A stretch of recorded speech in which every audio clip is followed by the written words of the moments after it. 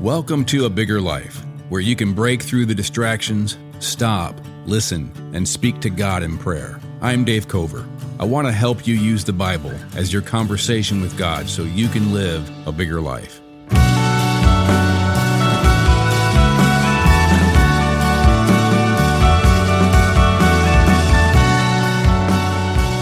I want to look at the second part today of Psalm 116. It's one of those psalms that gives us, on the one hand, is a literal story of the psalmist, how they were close to death and had this terrible circumstance that God delivered them from.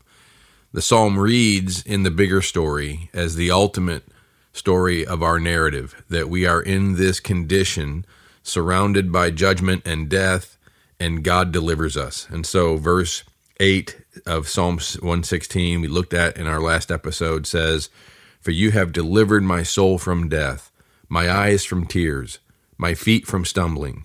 Verse 9, "I will walk before the Lord in the land of the living." This is ultimately the promise of the gospel. This is why it tells us in Revelation, the last chapter, the last book of the Bible, and in the second to last chapter, chapter 21, that God wipes every tear from our eyes, and he is present with us in the new renewed earth, and we will walk before the Lord in his presence. He will be our God. We will be his people in the land of the living. I mean, that's a paraphrase of Revelation 21 right there. And so that's why verse 7, that last phrase, "For Yahweh, the Lord, has dealt bountifully with you." This is ultimately the narrative of the gospel. This is the bigger story that we keep having to have on our horizon.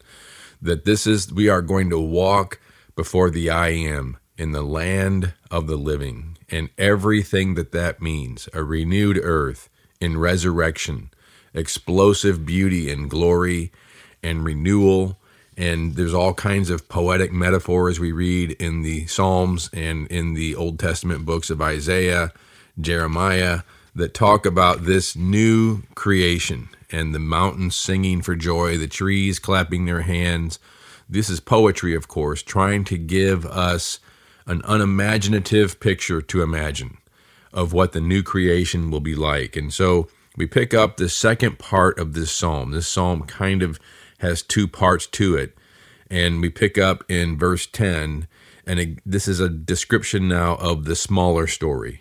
In the smaller story, there is ultimately this narrative, and it says this, "I believed even when I spoke, I am greatly afflicted." Verse 11, "I said in my alarm, all mankind are liars."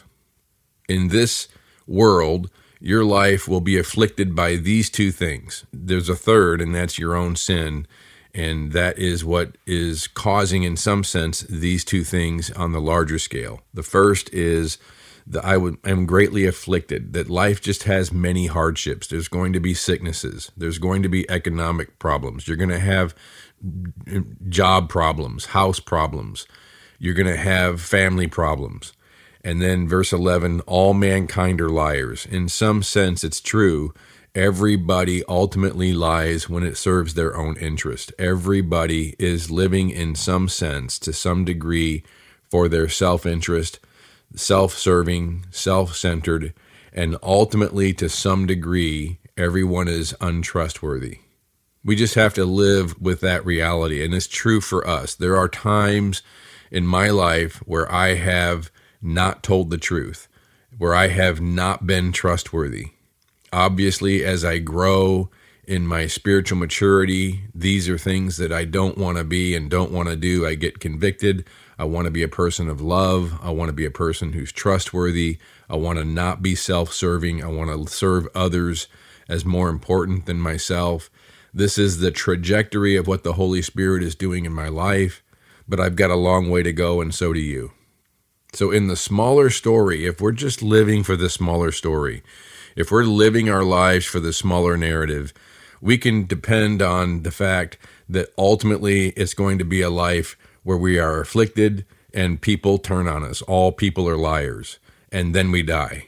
But the bigger story that this psalm is reminding us of, the bigger story we saw again in verse 9, "I will walk before the I Am in the land of the living," that when we have that as our horizon, when we lift up our eyes and see our day, see our moment, see this moment right now and every moment inside this story. You have delivered my soul from death, my eyes from tears, my feet from stumbling. I will walk before the I Am in the land of the living. And because of that, we have this sense of gratitude. We lift our eyes up to the I Am. And it says in verse 13, I will lift up the cup of salvation. Now remember, these Psalms, Psalm 113 through 118, were sung, read by the Jews during the days of Passover. So these are songs that Jesus read, sang the last days of his life. But this verse right here kind of relates. You can see why it would relate. I will lift up the cup of salvation. This would be a cup of wine at the Passover meal, probably. And the cup of salvation could be figurative here, or it could be referring to Passover. This sense of the promise of God's salvation, looking back to his deliverance of Israel from their bondage to slavery, taking them through the split sea to the promised land, which was always a metaphor for ultimately the bigger story. God frees us from our bondage to sin and death, brings us through the other side to a new land, a land of beauty, glory, renewal, resurrection. So I will lift up the cup of salvation. Jesus took this cup at the Passover meal, and he said, this is my blood of the new covenant, which is poured out for many for the forgiveness of sins.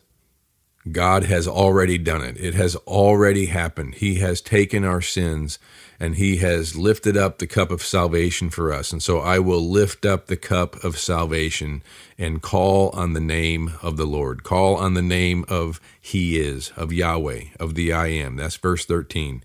This is the one of many times in this psalm, 4 times actually, where it's talking about calling on the name of the Lord.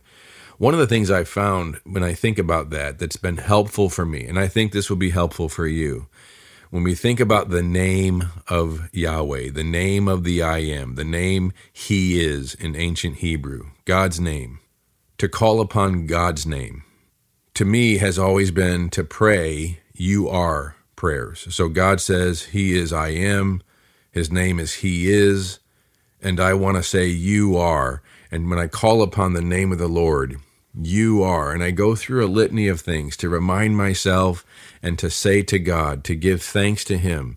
Because verse 17 also says, I will offer to you the sacrifice of thanksgiving and call on the name of the Lord, on the name of Yahweh, the name of He is, the I Am. So I will offer to you the sacrifice of thanksgiving and call on the name of the I Am. He is, you are. And the way I do that is to give thanks. I lift up my eyes or whatever. I just pray to the I Am, and I give thanks, and I call upon His name, and I give thanks to His name, for His name. So I pray you are prayers, and I say, you are my life. I give thanks to you, Lord, because you are my life. You are my security. You are my creator. You are the creator of this entire universe, and yet you are my security, my life.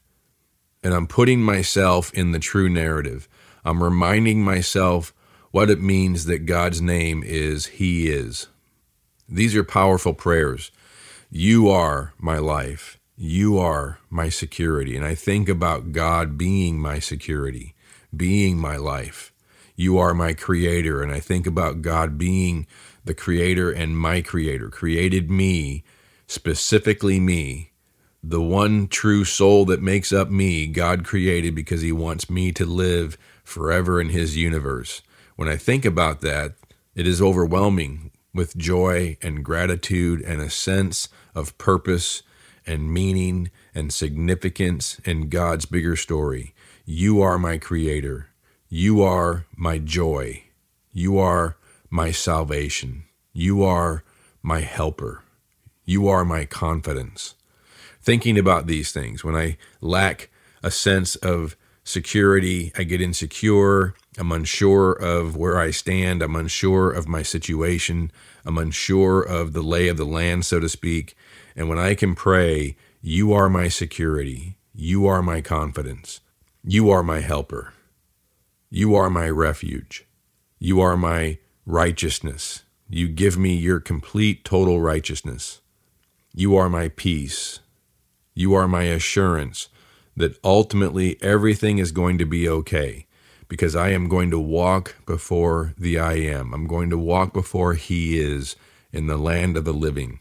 In the resurrection, when we understand the truth of the bigger story and the reality of the resurrection, it really is an assurance that everything ultimately is going to be okay, no matter what's going on in my life right now, no matter what happens today, tomorrow, in the future.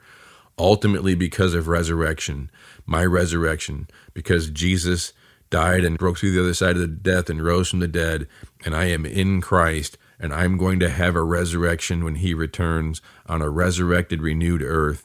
Because of that truth, because it's already started in Jesus' death and resurrection, that's my assurance. That's what I can look to in this world as a proof of what's going to happen, the death and resurrection of Jesus. I know it's going to happen. It's already started. And so I know ultimately, no matter what happens in my life, it's going to be okay. I think of that and I can say, you are my salvation. You are my joy. You are my life. You are my security. You are my trust. You are my Redeemer. You're going to redeem this mess. You're going to redeem the messes I've made. You're going to redeem me. You are my healer. You're going to bring salvation to me, which is healing to every aspect of who I am, body and soul. This is partly, at least, what I think it means to, I will offer you the sacrifice of thanksgiving and call on the name of He is. I will lift up the cup of salvation and call on the name of He is. Verse 4, I called on the name of He is. O He is, I pray, deliver my soul. Verse 2, because He inclined His ear to me, therefore I will call on Him as long as I live. I love the Lord, I love He is, verse 1, because He has heard my voice and my pleas for mercy. This is what we do when we lift our eyes up and call upon the name of He is and pray You Are prayers. It really is life empowering, at least it has been for me. So now we look back over this entire psalm and we can pray You Are prayers. O Lord, You are the one who hears me. You are present with me. You are the one who showers me with Your mercy and Your grace and Your righteousness. You are the one who is near me, and I can call upon You, and You incline Your ear to me. You are the one who has saved me from the death that surrounded me, the destroyer who has brought me distress and anguish. You have defeated. You are my salvation. You are my life. You are my resurrection. You are the one who has dealt bountifully with me. I know this because Jesus has come and risen from the dead, and You have blessed me with every blessing in the heavenly realm, already made me alive together with Christ, already raised me together with Christ, and seated me together with Christ in the heavenly realm. You have dealt bountifully with me, and I will walk before You in the land of the living. You are the one who has delivered my soul from death. You are the one who will wipe every tear from my eyes. You are the one who has delivered my feet from stumbling. You have loosened my bonds, it says in verse 16. You are the one who has freed me from sin and death. You are my deliverer. You are my salvation. You are my creator. You are my security. You are my life. You are my joy. You are my helper. You are my confidence. You are my righteousness. You are my peace. You are my assurance that ultimately everything is going to be okay because I will walk before the I Am in the land of the living. You are my trust. You are my Redeemer. And I give thanks to You that You incline Your ear to me and You hear my voice, and I call upon the name of He is. I lift up my eyes to You, and I want to live today to serve You, to live for You, to walk in your joy, to walk in your righteousness, to walk in your love. I surrender my life to you, my soul to you, and I entrust all that I am to your care. And I pray this in Jesus' name. Amen. Thanks for listening to A Bigger Life, a podcast of The Crossing, a church in Columbia, Missouri. If you enjoyed this episode, please subscribe and give it a rating so people can find this content more easily, or consider texting it to a friend or posting it on social media. Thanks for listening.